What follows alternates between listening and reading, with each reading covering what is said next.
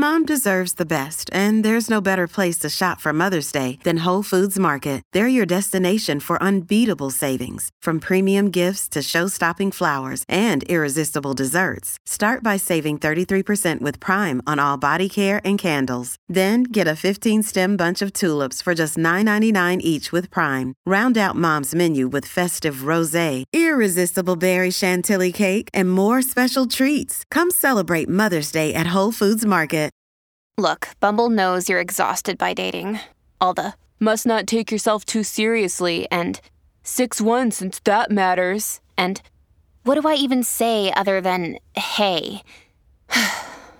Well, that's why they're introducing an all-new Bumble, with exciting features to make compatibility easier, starting the chat better, and dating safer. They've changed, so you don't have to. Download the new Bumble now.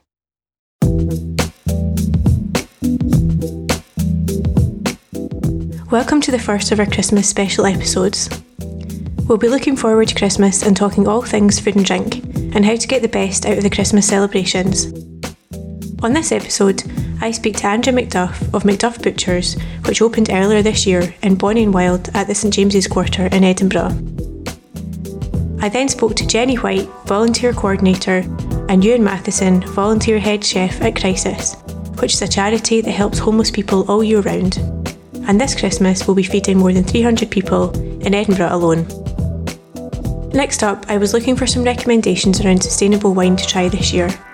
I spoke to Bruce Jack of Bruce Jack Wines from his vineyard in South Africa.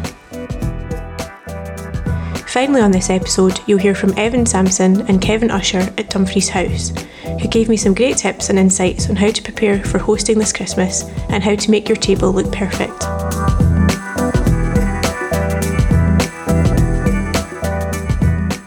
First up, I had a chat with Andrew McDuff about his long-running family business and what the run-up to Christmas means for them.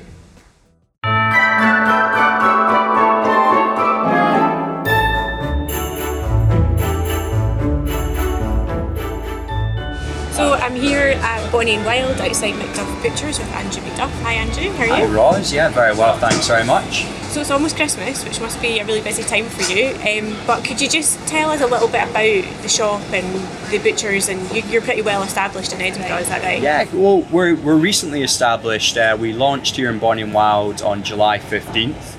We're originally a wholesale business actually, so that business is based out in Wishaw and has been going since 1890.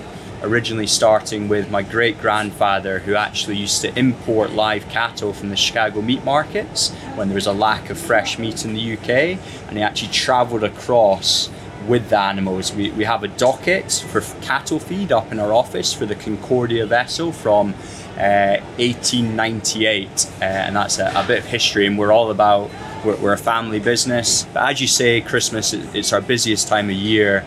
We're really getting our head around what to get orders wise, whether that be turkeys, rib roasts, wing ribs, chickens. We've got some amazing produce in, because as a wholesale business, my main passion is finding the best of Scotland, whether that be seaweed fed sheep from the island of North Ronaldsay up in Orkney, Shetland lambs direct from Shetland, just to name a few, Dexter cattle, White Park cattle, some of the oldest breed cattle in the world. That's what really sort of ticks our boxes in regards to provenance, traceability, where it's from, and showing you that in the counter. Every ticket shows exactly where it's from, the kill date, what breed it is, etc. You mentioned the counter, and we're standing kind of in front of it, and just to describe it, you've got a lot of kind of large cuts of meat hanging from hooks in a big fridge, and then at the front where people would stand, there's like smaller cuts and maybe what people might recognise. I can see oxtail and like some steaks and stuff, but what makes you all this kind of different from what people might see in a butcher's these days? Because personally, I look at all those cuts of meat and thinking, wow, I've not seen anything like that. It's not outside,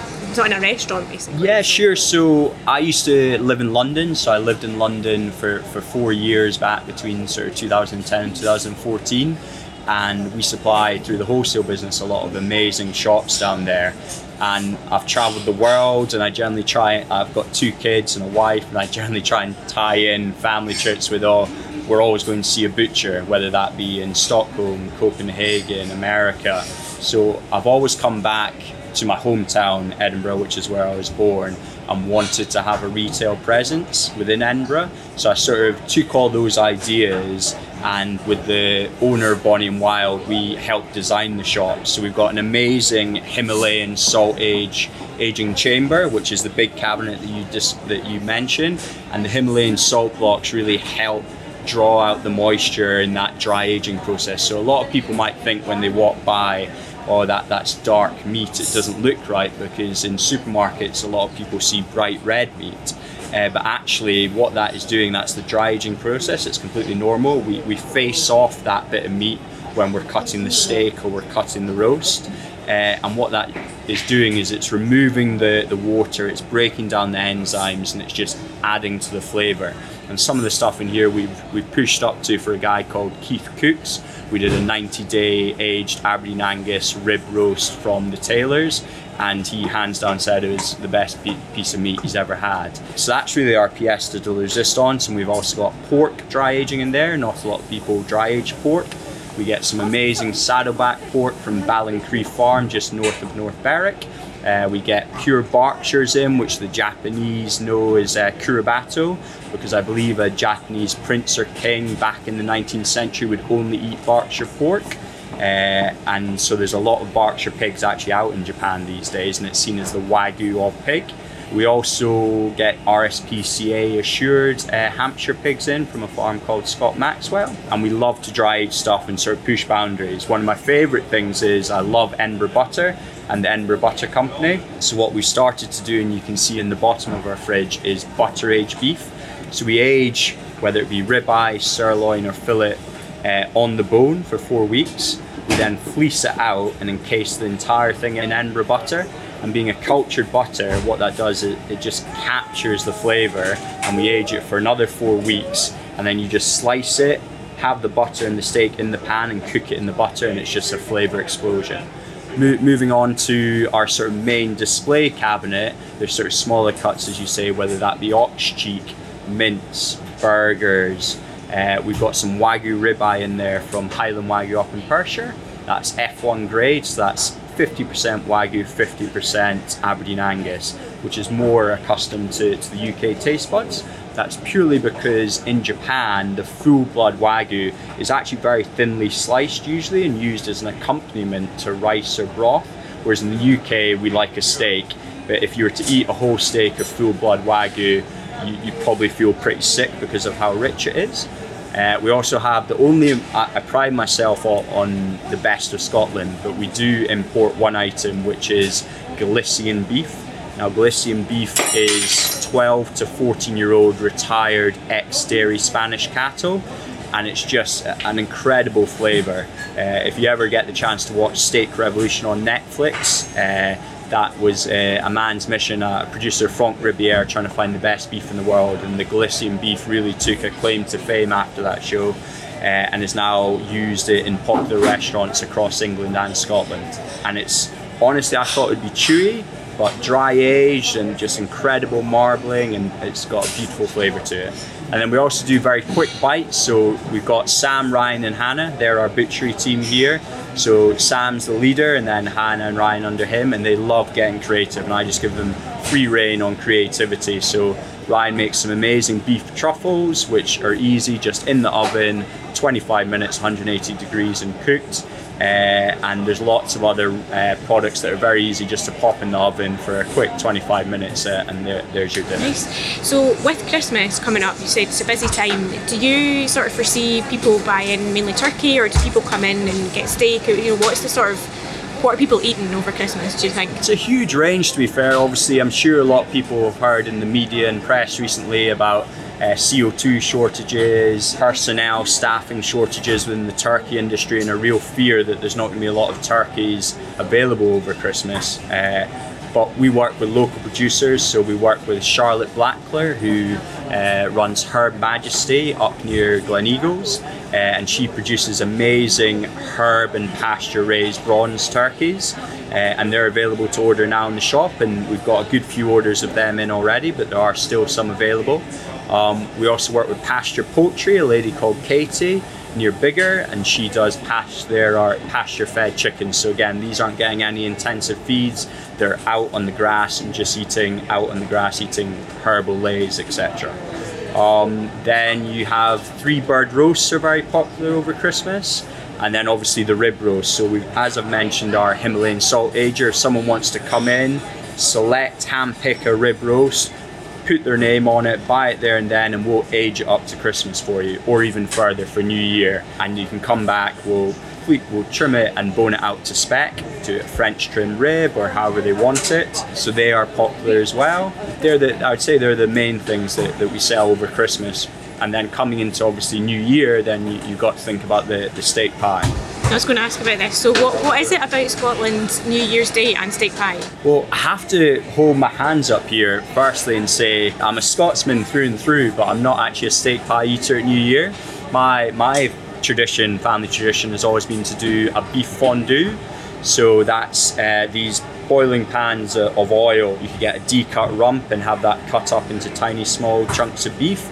Or if you're feeling really luxurious, you can get fillet steak or Pope-si fillet, have that trimmed up and put that in, and you cook it with dauphinoise potatoes or chips and vegetables, and that's always been my tradition. So I had to do a bit of research into it, and it seems like, in my mind, it's because us Scots love a party, and either it's to line your stomach before Hogmanay, or it's because you're a bit weary and hungover on the first, and it's just a very easy meal to pop in the oven. Though dating really far back, it seems like people actually worked on the 1st of January, and therefore it was just a very quick and easy meal to be bought to put in the oven because they were too busy and obviously from the night before and they're actually working, which I find intriguing because these days I've lived and worked in England and they only get one day, they get January the 1st, whereas up here we now get 2 days. And the steak pie was supposedly originally the home delivery ready meal as such, and now that tradition has just continued across all butchers. It's a fantastic product.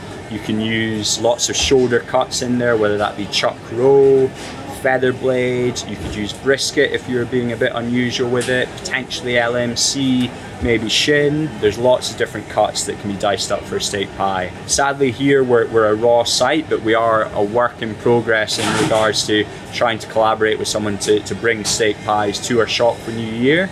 But if people are making them, then we have the best meat in the country to come and get your meat for making your steak pies. Nice, so you've told us what you have in New Year. What are you having on Christmas Day? Christmas Day, my wife is from Kent, so I'll be having a turkey sourced from Hayward's Butchers in Kent because that's local to me. But if I was up here, my sister's buying a Her Madge turkey. For me, it's turkey, all the trimmings, bread sauce essential with some beautiful glasses of wine. Yeah, that's what it's all about. Round a big table, family all together, absolute chaos, and lying on the couch stuffed for about 2 hours, having probably a nap afterwards. Thank you very much. It's been great to see all the meat cuts and find out a bit more about yourself and your work. No problem at all. So the people of Edinburgh and further afield, we're open 7 days a week.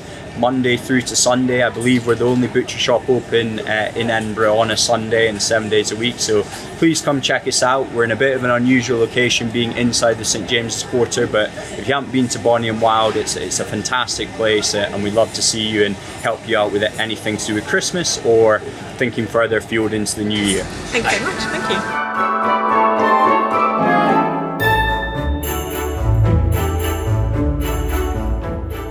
Crisis is a national charity that works with homeless people. I met Jenny and Ewan in their Edinburgh offices to hear how they're giving up their Christmas Day to support those in need. So today I'm at Crisis speaking to Jenny White. Hi Jenny. Hi there. How are you? I'm good, yeah.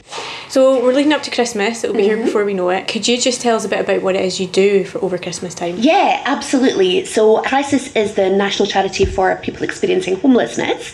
So over Christmas, quite a lot of the people that we work with, they're potentially in really unsuitable accommodation, don't have access to catering facilities, and they've maybe moved around a lot, don't have a lot of kind of stuff. So over Christmas, we are doing a hot food offer on the 25th and 26th of December, and we're also sending out gifts to people. Our volunteers are delivering gifts gifts to people all through December of both kind of gifty items like books and candles and pyjamas and essentials, so toiletries, things like that as well. We're making calls to everybody that we work with to kind of check that they are in contact with someone over Christmas. We're doing 4 little in-person events, which is really exciting because we couldn't do that last year. So. And what is your job role with it all? So I'm the volunteer coordinator.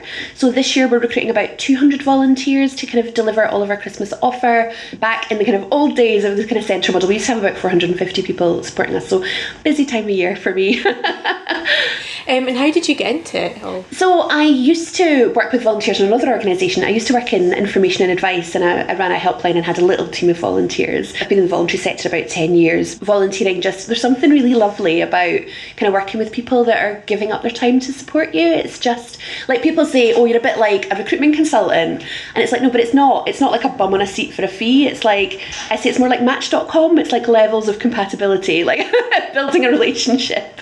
And it must be really rewarding as well, like the kind of work that, especially Christmas time, you think, you know, if people don't normally give to charity, that's the time when they kind of think, oh, actually. Yeah, absolutely. Loads of people get in touch with us over Christmas wanting to give us like stuff that they've like won in a raffle, or, you know, wanting to volunteer right up to kind of Christmas Eve. We get people saying can I volunteer, and obviously we've got like admin, and you know we can't do that. Usually we're full by the end of November anyway, but it's so nice that people are kind of thinking of other people. And I think Christmas just makes you think about sort of what you have, which makes you more kind of aware of what people don't have, and especially homelessness. Like, and during the pandemic, people being kind of stuck in their home and like, oh, this is awful. But I think a lot of people were thinking, actually, how much more awful would that be if I didn't even have a home, if I was kind of, you know, stuck rough sleeping or in a bed and breakfast or in one of these hotels just by myself. So yeah, it's really lovely. It's really inspiring to see how passionate people are about what we do at Christmas. It's lovely. And we've got all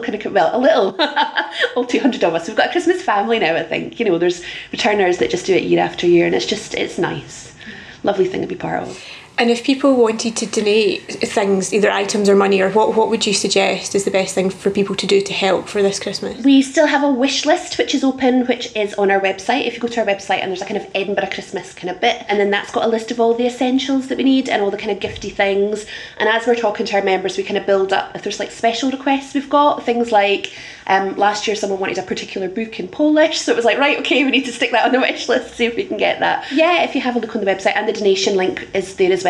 And a lot of people are really specific about their money staying in Scotland, but there is a little drop down box that you can say, I want my money to stay in Scotland, because obviously we're a GB organisation. But yeah, people can do that quite easily via the website. You know, obviously very busy time. You've got a lot of volunteers, your Christmas family. What do the logistics look like in terms of the lead up to Christmas and on Christmas? Yeah, so we start, well, Christmas never really goes away for me. I get about 2 months off, kind of February, March time, and then it's like, right, what are we doing this Christmas? But we kind of start properly kind of September time. We've got a big custom database that volunteers sign up that does all the kind of recruitment and scheduling on it. Volunteers start signing up kind of October time, and then all the way through, I mean, it's just this big spreadsheets and planners and who's doing what when. Then so once we get the volunteers started, the first shifts are getting in touch with our members. So we have about 400 active members in Edinburgh, which are all people at various stages and situations of homelessness. Our volunteers will do 2 shifts a day over kind of November, early December, getting in touch with every single person that we can and just saying to them, what are you doing for Christmas? Are you by yourself? Would you like a meal? Would you like a phone call? Are there any kind of essentials, toiletries, clothing that you need? Would you like a Christmas gift box with some lovely like candles and books and things like that in it? So the volunteers basically do a big, it's kind of like, we call it a survey, but it's not like a Maury poll. You know, they have a bit of a chat and they just kind of have to get the answers to all their questions. And then from that, we make lists of who wants what. And then we have a team of volunteers that do the kind of packing of gifts and things. And then we have the kitchen team with our lovely Ewan that do, so there's a few days prep before Christmas. Then we have our kind of relatively small kitchen team down at Cyrenian's Kitchen. They do all the cooking. Then we've got a little team that do all the packing. And then we have a team of about 15 drivers that kind of take that out hot to people, kind of Deliveroo style. Which, yeah, it's quite a lot of effort. And we did have a bit of talk about, do we really need to deliver hot food? But actually, I think there are quite a lot of services that have been providing food to people, especially during the pandemic. A lot of people have been getting sort of Meals on Wheels type, here's food to heat up at a later date. But nobody else was really doing hot food. And some of the people that we spoke to had said, I'm in temporary accommodation, there's only like an hour a day when I can use a microwave. I've been having really nutritious food from these organisations, but I don't remember the last time I had a hot meal, and just that kind of having a hot meal is really important to people, especially at Christmas. And I think as a society, food is it's like a way that we show kind of care and love and community to people. So us being able to give that to members that are maybe feeling a bit kind of out of the loop and isolated and not really part of kind of the community, for us to be like, ta-da, Christmas dinner, I think it's really important to people. It makes people feel special. Yeah, especially after the last wee while and the way things are going with the universal credit cut and things. You must feel good, this is something you can do to help, and I can imagine the situation might get a little bit worse. Yeah, absolutely. I mean, we're not in too bad a situation in terms of, people always think of homelessness as being rough sleeping, which in terms of rough sleeping, because of the kind of hotels that they brought in because of COVID and things like that, there are very few people at the moment rough sleeping in Edinburgh, but there are vast numbers of people in like really unsuitable temporary accommodation, bed and breakfasts, things like that, which, to people that don't know about homelessness, a bed and breakfast might sound like, oh, but that's a holiday at the seaside, but actually it tends to be quite run-down accommodation that the council kind of buy in chunks. People are kind of stuck in one room, quite often can't have visitors. It can be really quite a grim place for people to be, and people can be there at the moment for 18 months, 2 years quite easily. So for us to be able to kind of do something nice for them just for a couple of days, is because we're able to do that. It's really lovely to do. Just we have the manpower of the volunteers, and else we just wouldn't be able to provide that to people. But we do support people all year. I think it's just acknowledging that Christmas is a particularly difficult time for people, and just not feeling isolated on that day, and just having a wee bit of kind of something to look forward to.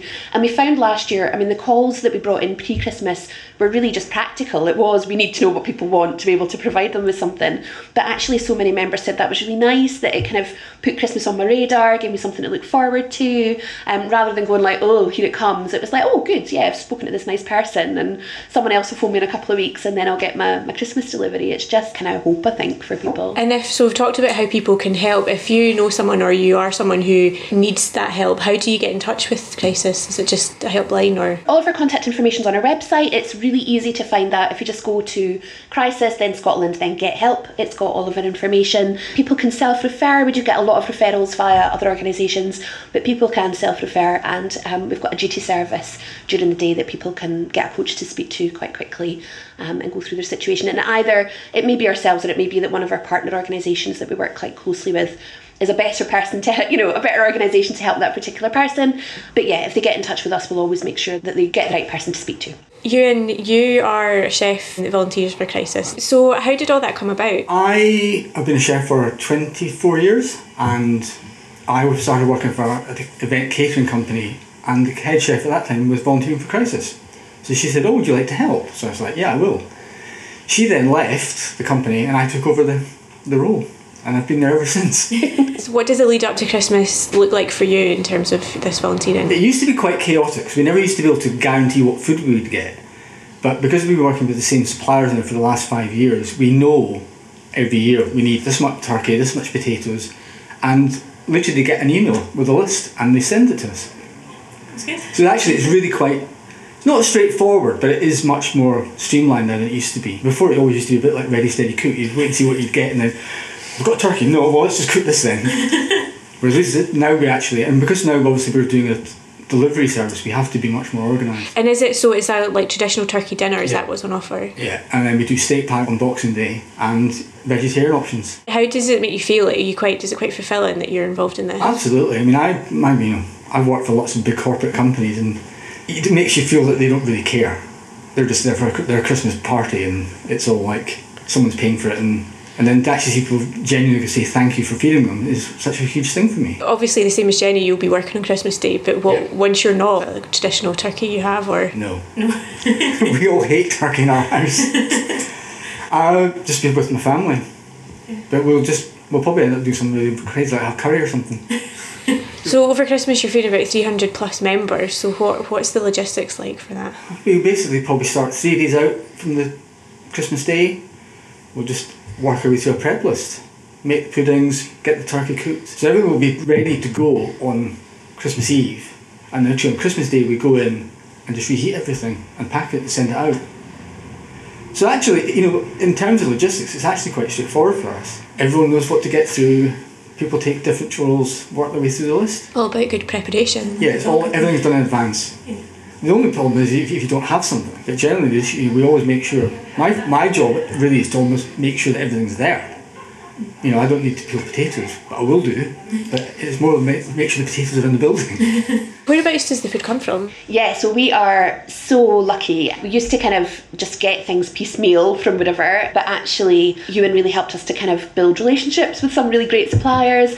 So the last kind of 5 years or so, Mark Murphy's, Campbell's the Butcher, Graham's Family Dairy, Fantasy Fruit and Veg, and Vegware as well, have all been like really big supporters. We basically just send them a list of this is what we're doing, this is what we need, and they're just like, yeah, absolutely. And some volunteers this year were saying like, oh, you hear all these things about like turkey crises, and are people going to get turkeys this year? And we were a bit like, oh, when we ask for it, and they were just like, nope, absolutely, we're here for you, which is really lovely. It's really good to have that support and to know that that's not something we're going to have to worry about. It's just amazing. So after all the Christmas work that you're doing, what is it that you're doing at Christmas? And I'm working at Christmas, obviously. So it's a bit of a running joke that when we used to do the centre model, I'd be working for 14 hours running about and just forget to eat actually at Christmas Day. And the number of times Ewan would be like, but give Jenny a soup. Here's a soup in a cup, make Jenny eat it on her way past. But in our house, we just postpone Christmas for a few days, and then when I get a day off, we do the whole turkey dinner, roast potatoes, but it's just me, my husband and the dog, so we're not disappointing any kiddies by not doing kind of real Christmas. So yeah, we just do kind of virtual Christmas a few days later, kind of fake Christmas we do. So before COVID, people would come in for their Christmas dinner, and now you're doing hot food delivery, so do you have a preference at all? Well, I much prefer them coming in face to face. And that was the nice thing about the day, that you see people coming in, get their food and sit down and look happy eating. Whereas that's now, we don't have that. I'm much happy having people in. Do you think it will come back to that eventually? I hope so. I really hope it will have to come back some form of, you use the word normality in inverted commas, but I think it's really important because it gave people a sense of somewhere to go. You'd see I'd come up on the bus and people standing outside waiting to get in before we'd even open. So it became like there's a real need for this. People are hungry, it's cold. So we started doing breakfast just off the hoof to get people in the door. Even if we weren't really ready, because it actually, you give someone a bacon roll, it's taken away that edge straight away. And we worry about Christmas later. The Christmas turkey would happen later. But at least people were in the centre and warm. And talking to each other as well. Yeah. People were talking to them, and I'd go out and just walk around the room and just chat to people. Yeah, I really miss that actually. Yeah. Thank you very much for having us. Thank you, and good luck with Christmas. Thank you so much. Yeah, we're looking forward to it.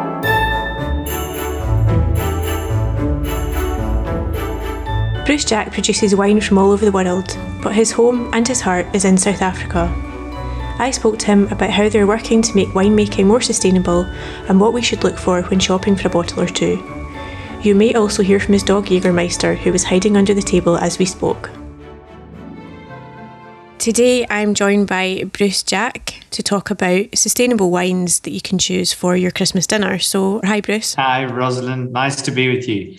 Thank you very much for having me. Nice to see you. Could you just tell me a little bit about your business and what it is that you do? Bruce Jack Wines is a wine business. We make wine mostly from South Africa. I am South African of Scottish descent, and hence my name. But we also make wine in Chile. We make wine in Spain. We make wine in Australia. We make wine in California. So we've got projects on a global basis, but the vast majority of those wines come out of South Africa. And as a result, I think we're very focused on sustainability. I mean, obviously, everyone's talking about Glasgow, COP26, the race to resilience, the race to zero, and all these things that we should be doing. My eldest son, who's quite an interesting character called Robert, was at the table last night. He said, I'm going on this podcast called Scran and talking to this remarkable Scottish journalist called Rosalind. And what am I going to say about sustainability and climate change? And he said, well, Dad, I've decided that people haven't caused climate change, corporations have. And I think what Bruce Jack stands for is the antithesis of a corporation. So what we're really trying to do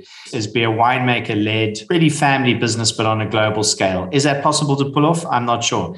Is it possible to be sustainable? Yes, I believe it is. And I think it's easier to do it as a family concern and as a concern that actually farms, because we are ensconced and part of what we're doing with nature. And it makes it easier for us to come to grips with that, because we see climate change.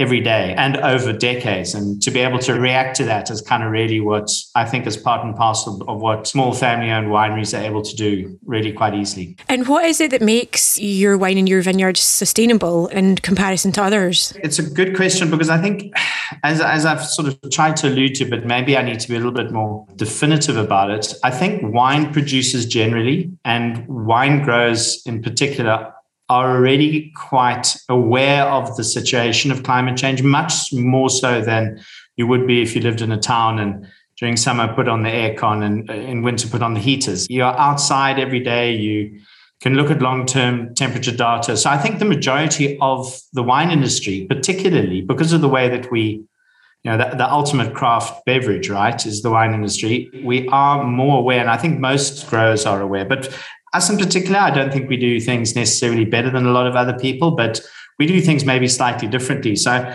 I've been obsessed with a couple of little things over time. One of them is carbon sequestration. Now, what that means, it's kind of a fairly new concept, but it's made sense to me for a long time, is that if you can have permanent crops on your land, you not only have healthier soil, which means that you have healthier plants, but you're also able to take carbon out. The way that a plant photosynthesizes, it utilizes carbon.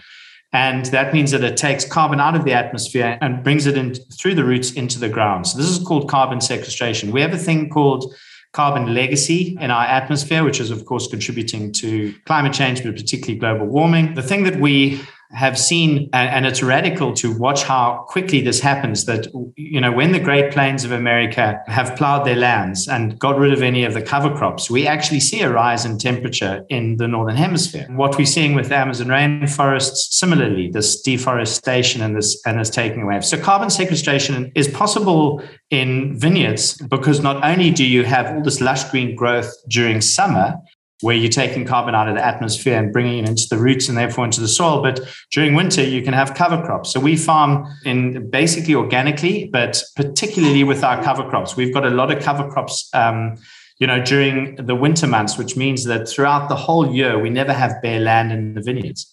And if you take into account all the hundreds and thousands of hectares of vineyard land that is around the world, this is a potent opportunity for the wine industry to contribute to addressing climate change issues. That's just one of the things. I mean, I know we've only got a short amount of time, and I could really get into a lot of detail with the other cool thing. I'll just talk to you on the other side of things. Once you've made the wine and everything, one of the big, and I'm not sure about this figure is absolutely correct, this is just what I've heard from industry standards, but there are on average 380 million tons of shrink wrap used every year to shrink wrap pallets.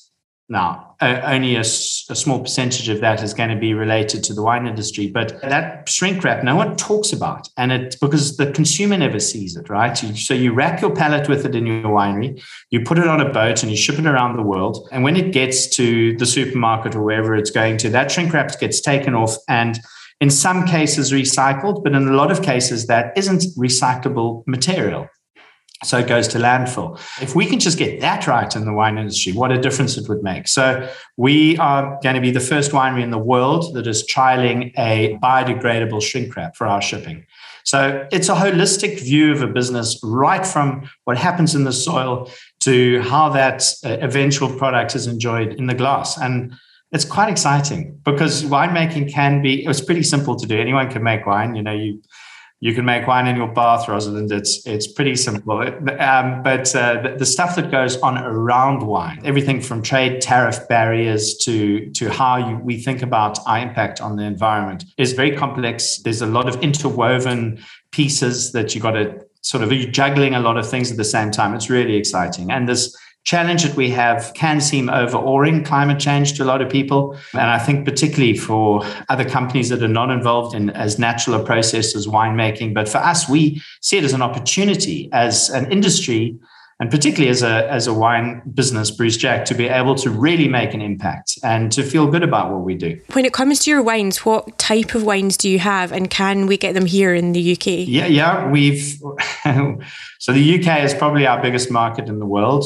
We are all over the place. You can get it from Wine Events Scotland, you can get it from Diana Thompson, but we also are quite well represented in the supermarkets. So we're in Tesco, we're in Sainsbury's, we're in Asda, we're in Co-op. We've got a really cool fair trade brand and co-op. And we have our own direct-to-consumer website, which is called mindmapwines.com. And our estate wines, which are sort of the top of the range, those are available actually through a Scottish company called Alliance Wine. So when we're out and about shopping for our wines this Christmas and we're wanting to be sustainable, so we're looking at your wines, what ones would you recommend to go with like a traditional turkey dinner? Well, first of all, I think you've got to make sure that turkey's free range.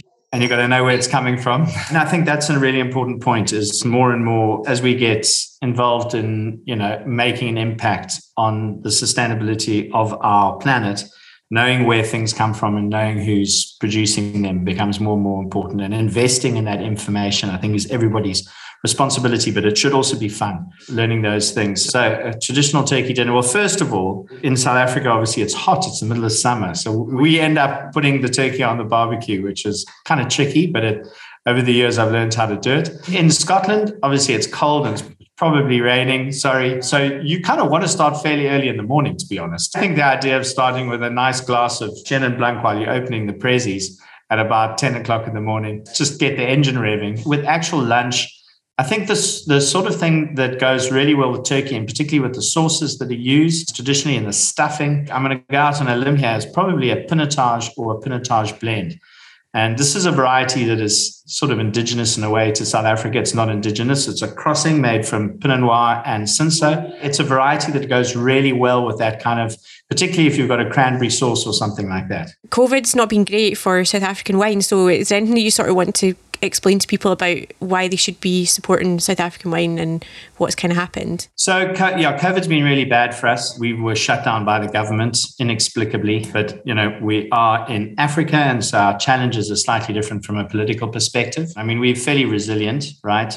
Lots of Scots here, so it's difficult to knock us down. I wouldn't necessarily go out and just support South Africa because we've had a hard time. I think there are a lot of other countries around the world that have similarly suffered for all sorts of reasons. I mean, we know France has had really bad vintage. New Zealand has had a particularly couple of bad vintages because of climate change primarily, and those guys need to be supported as well. What I would say is that it's an opportunity to try South African wine. A lot of people don't know South African wine, and it is the country does produce amazing wines with incredible complexity and at bizarrely brilliant value for money. And this is the opportunity to go out and buy a South African wine and taste it against something from France at twice the price yourself.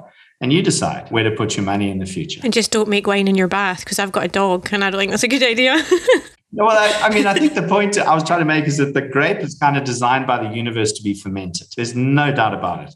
And it's pretty straightforward to, you just buy a couple of bunches of grapes at your local supermarket, put them in your bath, stomp on them, and a week later you've got wine. It's that simple. I won't go into the chemistry behind it, why it works so well. So I think to get meaning in one's life and to feel fulfilled and rewarded, it's in the bits that happen around wine making that really give you that reward. So it's about social upliftment.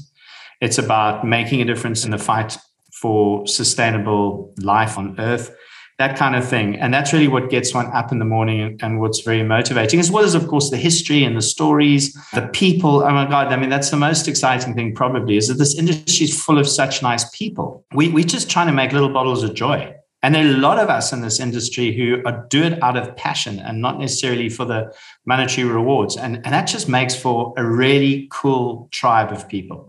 And the wine industry I just feel so privileged every day to be part of it as a result. Thank you very much. And I'll look out for your wines when I'm shopping for my Christmas dinner. Thank you very much for the opportunity.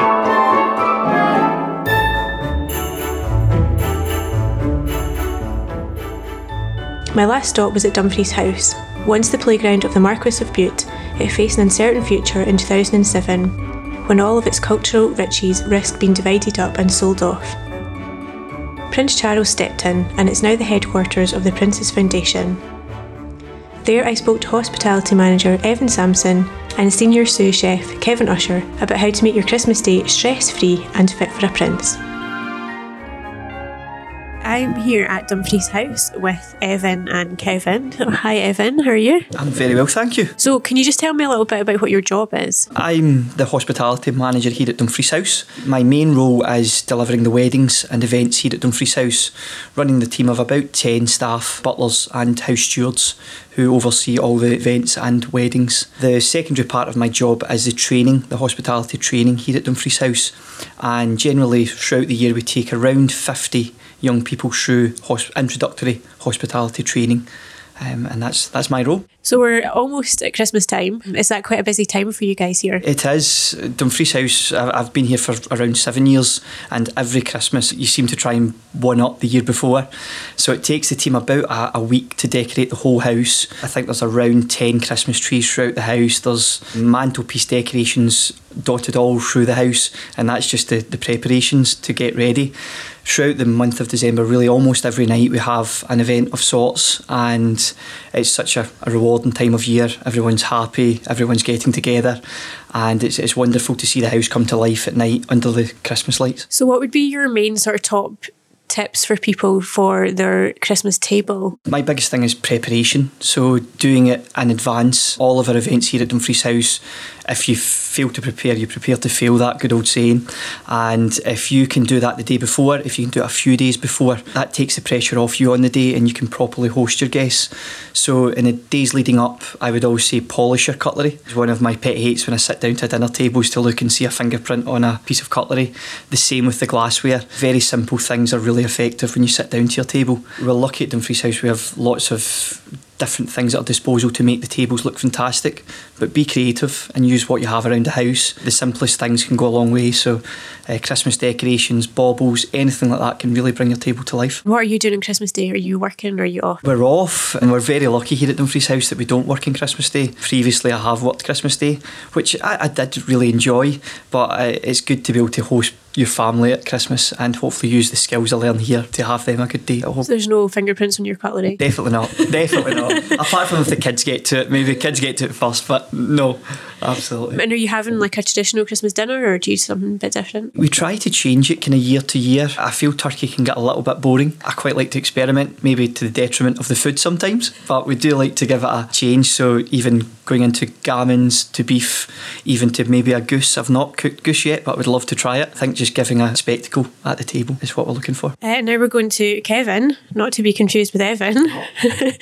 So what's your role here? I'm Kevin Usher. I'm the senior sous chef here at Dumfries House. And we're based down at the Woodlands restaurant, and we also have a lot to do with the Get Into hospitality. We do all kinds of events from weddings, private dinners, education, and we get involved with the Field to Fork thing as well. And again, we'll be busy right throughout December for Christmas dinners. So is that mainly what you're doing, those Christmas dinners? Mostly Christmas dinners through December, yeah. We'll have the education things going on in the background, but also the main focus is on the banquets. And what would your top tips be for somebody cooking Christmas dinner this Christmas? Similar to Evan's, really, be prepared. I have a horror story of my mum getting up at 5 o'clock on Christmas morning and I put a giant turkey in the oven. There's no need for that whatsoever. Get all your vegetables and your potatoes and everything prepped and even cooked the day or two beforehand.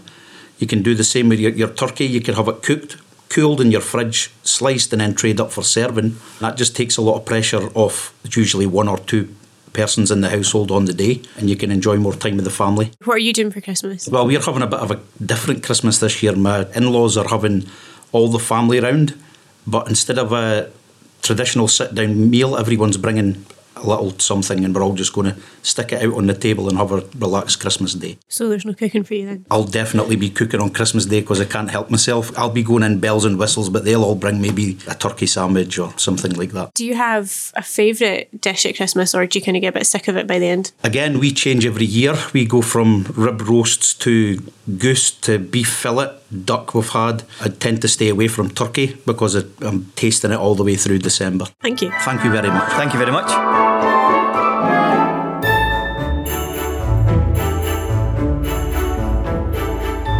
Join us on our next Christmas episode when we'll have lots more recommendations and advice for the festive entertaining season, including chats with Tony Singh about how to use up those great leftovers, and Daryl Haldane will give us advice on the perfect seasonal cocktails for you and your guests to enjoy.